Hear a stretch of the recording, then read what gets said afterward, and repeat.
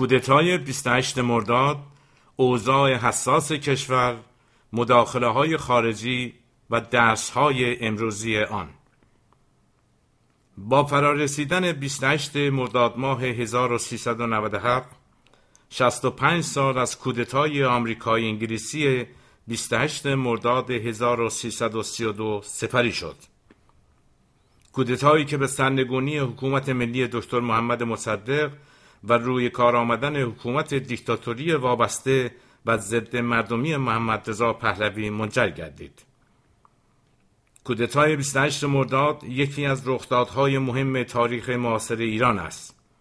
رویدادی که امپریالیسم جهانی با سازماندهی و اجرای آن در تعامل نزدیک با نیروهای مرتجع داخلی امکان رشد و تحول دموکراتیک جامعه ما را برای دهه‌ها مسدود کرد. کودتای 28 مرداد با تحمیل حکومت دیکتاتوری شاه و ساواک بر ایران ترور و سرکوب را بر فضای اجتماعی و سیاسی کشور مسلط کرد و به گونه‌ای ماهوی بر تمامی روندهای سیاسی و اقتصادی اجتماعی آتی میهن ما تأثیری مخرب بر جای گذاشت. سرکوب خشن و خونین نیروهای ملی و مترقی از سوی رژیم دیکتاتوری شاه در خلال 25 سال حکومت منفورش خلایی را باعث گردید که در آن نیروهای ارتجاعی ضد کمونیست و طرفداران اسلام سیاسی همچون گروه فدایان اسلام، مؤتلفه، حجتیه توانستند پایگاه‌های اجتماعی و تشکیلاتیشان را تحکیم کنند، چندان که در اوضاع و احوال سرکوب خشن نیروهای روشنفکر، چپ و مترقی از سوی رژیم در آستانه تحول‌های سرنوشت‌ساز انقلابی زمام رهبری انقلاب را به دست گرفتند و خیلی زود این انقلاب مردمی را از مسیر ترقیخانه‌اش به سمت استقرار حکومت اسلامی مبتنی بر اصل ضد مردمی ولایت فقیه منحرف کردند. جامعه امروز ایران نیز همچون دوران پیش از 28 مرداد 1332 در تب و تاب شدید مداخله های خطرناک خارجی و بحران عمیق شونده اقتصادی، اجتماعی و سیاسی دست و پا می‌زند. اگر هدف اساسی کودتای 28 مرداد تصاحب منابع نفتی کشور ما برای دهه‌ها سرنگونی حکومت ملی دکتر مصدق، سرکوب خشن، خونین و قطعی حزب توده ایران در مقام پیشاهنگ مردمی مبارزات مردم بر ضد امپریالیسم بود، امروز هم ماهیت دخالت‌های خارجی تأمین هدف‌های دراز مدت امپریالیسم آمریکا در منطقه و در راستای منافع متحدانش حکومت ضد مردمی عربستان سعودی و دولت نجات پرست و تجاوزکار اسرائیل و مهمتر از همه منحرف کردن مبارزه جنبش مردمی میهن ما در مسیر طرد رژیم ولایت فقیه و استقرار حکومت ملی و مردمی در ایران است. واقعیت امر این است که حکومتگران فاسد، ضد مردمی و ظالم کنونی ایران با در پیش گرفتن سیاست‌های مخرب و نابخردانه کشور را در آستانه انفجار بزرگ اجتماعی و پیامدهای بسیار خطرناک قرار دادند، یعنی واقعیتی که بی توجهی به آن میتواند برای دهه‌ها ایران را در وضعیتی بسیار فاجعه بار و شکننده قرار دهد. ما در هفته‌های اخیر شاهد حرکت‌های آشکار دولت ترامپ بر ضد ایران بوده ایم. حرکت‌هایی که نمیتوان بی تأمل از کنار آنها گذشت. با آغاز دور جدید تحریم‌های آمریکا بر ضد ایران، فشارهای اقتصادی بر میهن ما تشدید شد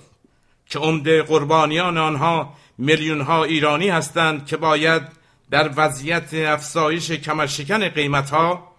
تعطیل شدن واحدهای تولیدی و محرومیت بیش از پیش تلاش کنند تا زندگی و معیشتشان را تأمین کنند.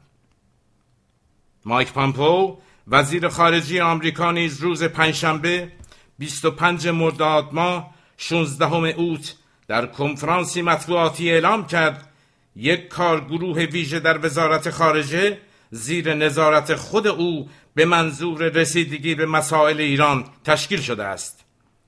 و برایان هوک مسئول ویژه رسیدگی به امور ایران ریاست این کارگروه را بر عهده خواهد داشت. برایان هوک از اعضای تیم جان بولتون و از طرفداران سیاست تغییر رژیم است.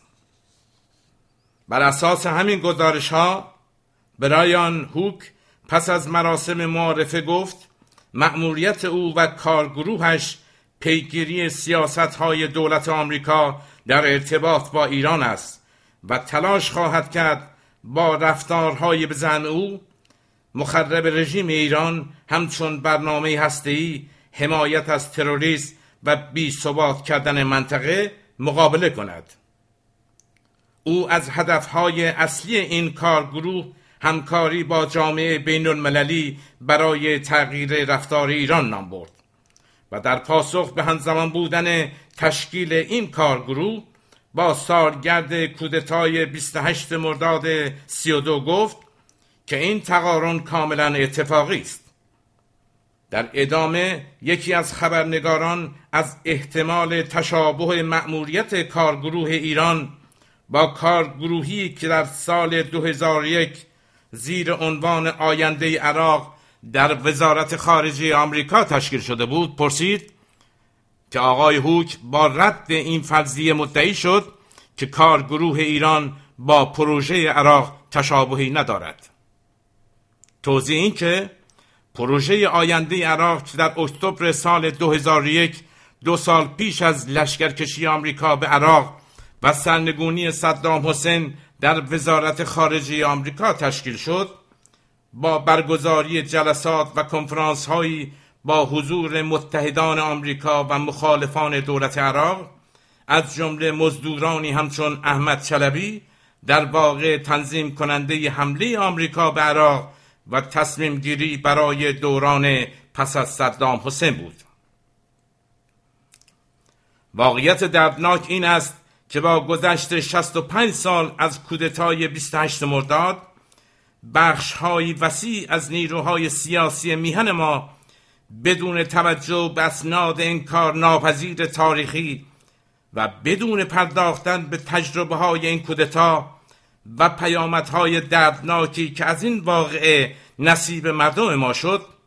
بخش عمده‌ای از فعالیت‌های مطبوعاتیشان را در خدمت حمله به حزب توده ایران در آن دوران قرار دادند. از مدعیان اصلاحات در ایران کسانی همچون حجاریان و نولیبرال‌های اسلامی همچون صادق زیبا کلام گرفته تا بخش چشمگیری از نیروهای ملی مذهبی و جبهه ملی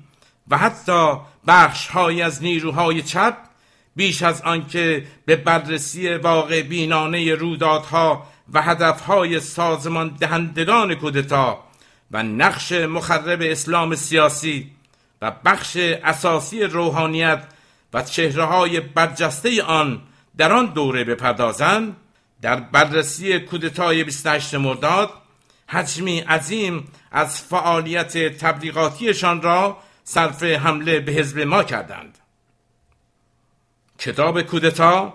28 مرداد سازمان سیاه و ریشه های روابط ایران و آمریکا در عصر مدرن نوشته یرواند ابراهامیان، کتابی که در سال 2013 میلادی 1392 خورشیدی به زبان انگلیسی منتشر شد و به همت دکتر ناصر ظرفشان به فارسی ترجمه شده است، از جمله کارهای پژوهشی جالب و معتبر است که از روی بسیاری از تحریف‌های تاریخی و غرض ورزی‌های کورکورانه برخی نیروهای سیاسی پرده برمی‌دارد.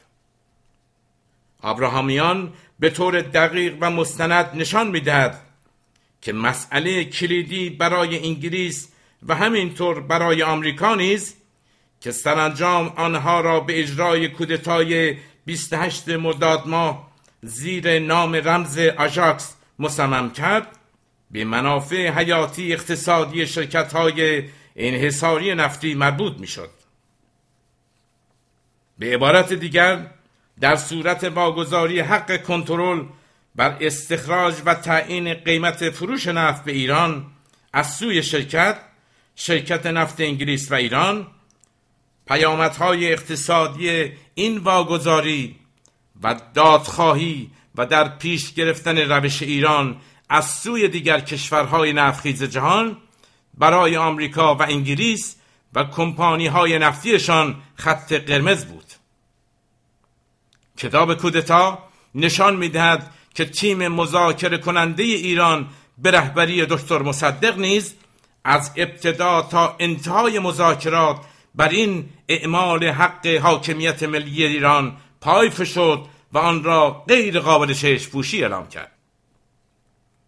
کتاب کودتا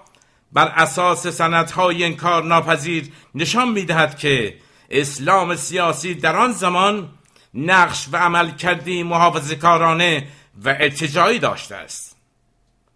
بخش عمده روحانیت به رهبری آیت الله کاشانی در زمینه حمایت از خواسته‌های سیاسی اقتصادی مردم با موضع‌گیری‌های ارتجاعیش از هر نوع تغییر سیاسی و اجتماعی بنیادین و خصوصاً نفوذ اندیشه‌های چپ در جامعه سخت هراسان بودند و از این روی به سوی رابطه‌های پنهانی، سیاسی و مالی با انگلیس و آمریکا سوق داده می‌شدند. آنان از طریق انواع کانال‌ها از جمله از کانال برادران رشیدیان و بقایی گرفته تا شبکه زورخانه‌های متعلق به چاقوکشانی مانند شعبان بیمخ و طیب در جهت تغذیه مالی بخش‌هایی از مقام‌های روحانی به طور مستقل از یکدیگر و همزمان با هم از سوی انگلیس و آمریکا مورد استفاده قرار می‌گرفتند. کتاب کودتا به وضوح نشان می‌دهد که برخلاف تبلیغات و موضع‌گیری‌های رسمی رژیم ولایت فقیه، بخش عمده‌ای از روحانیت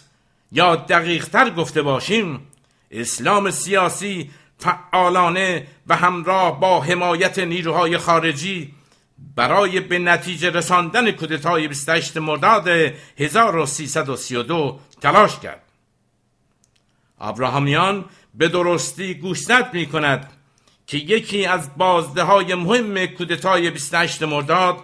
ضربه بسیار شدید و منهدم کننده به نیروهای سکولار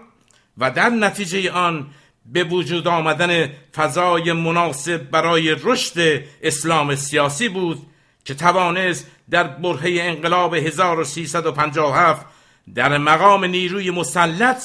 وارد صحنه تحول‌های سرنوشت‌ساز کشور شود. در ارتباط با نقش اسلام سیاسی در مقطع زمانی کودتای 1332 و هماهنگی منافع آن با سیاست‌های امپریالیسم، سندهایی برگرفته از گزارش‌های وزارت خارجی آمریکا نشان دهنده رابطه فدایان اسلام با دولت انگلیس است. در این باره گزارش سفارت آمریکا به نقش فدایان اسلام در سوء قصد به جان دکتر فاطمی وزیر خارجی دولت مصدق اشاره مستقیم می‌کند. یکی از جالبترین بخش‌های پژوهش و یافته‌های کتاب کودتا به نقش و عملکرد حزب توده ایران در چند سال پیش از مرداد ماه 1332 مربوط می‌شود. ابراهامیان بدون کوچکترین جانبداری از حزب و تنها با داوری از دید یک مورخ و بر پایه شمار بسیاری از سندها نشان می‌دهد که حزب جوان ما با وجود برخی اشتباهات در مجموع از پیگیرترین نیروهای سیاسی بود که در جهت خواست مردم و از جمله ملی شدن صنعت نفت مبارزه می‌کرد. ابراهامیان نشان می‌دهد که حزب توده ایران در میان لایه‌های مختلف طبقه کارگر و همچنین قشر متوسط از محبوبیت و اعتبار برخوردار بود. برای مثال از دوره اعتصاب سراسری سال 1326 تا اعتصاب کارگران نفت در سال 1330 دولت انگلیس به همراه دربار شاه نسبت به گسترش جنبش اعتصاب‌های کارگری از خوزستان به دیگر شهرها و مرکزهای صنعتی به شدت نگران بودند و حزب توده ایران را عامل اصلی گسترش این اعتصاب‌ها می‌دانستند. آتشه کارگری یا وابسته کارگری سفارت انگلیس در گزارش‌هایش اوضاع را در طول این چند سال این گونه توصیف می‌کند: اکثر زحمتکشان توده یا حزب توده ایران را مدافع خود می‌دانند. زحمتکشان، دانشجویان و رده‌های پایینی مشاغل حرفه‌ای، یعنی کسانی که تا به حال ادعا می‌کردند مخالف جنبش حزب توده اند، حالا به طور خصوصی نگرانیشان را در مورد افول شرایط اجتماعی ابراز می‌کنند و می‌گویند توده یا حزب توده ایران تنها امید برای بهبود شرایط مردم است. کتاب کودتا با استناد به مجموعه‌ای از گزارش‌های سازمان سیا و وزارت خارجه انگلیس نشان می‌دهد که حزب توده ایران در صدد انجام حرکت‌های براندازانه بر ضد دولت مصدق نبوده است، بلکه از آن حمایت می‌کرده است. گزارش سازمان سیا مرداد ماه 1332 می‌نویسد: توده یا حزب توده ایران هیچ برنامه‌ای برای حرکت‌های وسیع نظامی ندارد. به اعضای حزب دستور داده شده است که از دولت در برابر کودتا دفاع کنند. گزارش وزارت خارجه انگلیس با تیتر حزب توده می‌نویسد: هدف آن یا حزب توده ایران تقویت مصدق و برپای یک جبهه متحد است. یکی از مهمترین و در عین حال دردناکترین تجربه‌های کودتای 28 مرداد پراکندگی نیروهای مترقی و آزادیخواه در آستانه کودتا بود که به مزدوران آمریکا، انگلیس و ارتجاع محلی این امکان را داد که با هزینه کم و در نبود مقاومت سازمان یافته مردمی کودتا را با موفقیت پیاده کنند و میهن ما را برای بیش از ربع قرن اسیر حکومتی فاسد، ضد مردمی و وابسته سازند. این چشم اسفندیار جنبش مردمی، نبود مقاومت سازمان یافته مردمی، امروز هم از معضل‌های بزرگ مبارزه ما بر ضد حکومت استبدادی ولایت فقیه است. در اوضاعی که ما در 8 ماه اخیر شاهد خیزش‌های اعتراضی توده‌ها در بیش از 80 شهر کشور بر ضد سیاست‌های ضد مردمی اقتصادی رژیم، بر ضد فقر و محرومیت، بر ضد فساد همه جانبه حاکمیت و رهبران آن و ظلم و تعدی روزانه گزمگان رژیم در زندگی مردم عادی و همچنین سیاست‌های ماجراجویانه و خطرناک رژیم در منطقه بوده و هستیم. هنوز میهن ما از نبود یک جایگزین منسجم، سازمان یافته و یک برنامه حداقل بر پایه خواسته‌های مردم در زمینه کار، نان، آزادی رنج می‌برد. در نبود چنین جایگزینی نیروهای مزدور و کارگزار دولت ترامپ، نتانیاهو و بن سلمان همچون سلطنت طلبان و مجاهدین با حمایت از سیاست‌های ضد انسانی تحریم‌های دولت ترامپ بر ضد مردم ایران و تشدید فشارها و بدبختی مردم چشم انتظار بازگشت به ایران در زیر چتر حمایت ترامپ و شرکا هستند. نشست کمیته مرکزی حزب ما در بهمن ماه 96 ضمن ابراز نگرانی جدی از حوادث منطقه و سیاست‌های ماورای راست دولت ترامپ تأکید می‌کند حوادث 2 سال گذشته از جمله به ریاست جمهوری رسیدن دونالد ترامپ در آمریکا، تغییرات در رهبری عربستان سعودی به نفع نیروهای تندرو و افراطی و همچنین سیاست‌های بیش از پیش تهاجمی دولت تجاوزکار اسرائیل و تحریکات این مجموعه ارتجاعی در منطقه خطرات جدی برای میهن ما پدید آورده است. دخالت روزافزون نیروهای خارجی در کشورهای همسایه ایران، تلاش برای صدور جنایتکاران داعش که در سوریه و عراق شکست خوردند به دیگر کشورهای منطقه و همچنین بالا گرفتن درگیری‌های نظامی در کردستان ایران همگی خطرات جدی اند که نمیتوان از کنار آنها به سادگی گذشت. متاسفانه موضع‌گیری‌های روزهای اخیر سران رژیم نشانگر این واقعیت است که سران حکومت اسلامی تنها برنامه و خواستشان ماندن در حکومت به هر قیمتی است. حکومتی که از نظر سیاسی و اقتصادی شکسته است.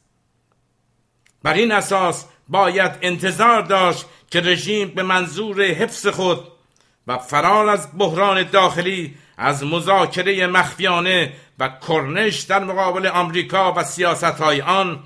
تا تحریک و ورود در تمامی کانون‌های بحران سیاست‌های مخرب را همچون گذشته دنبال کند.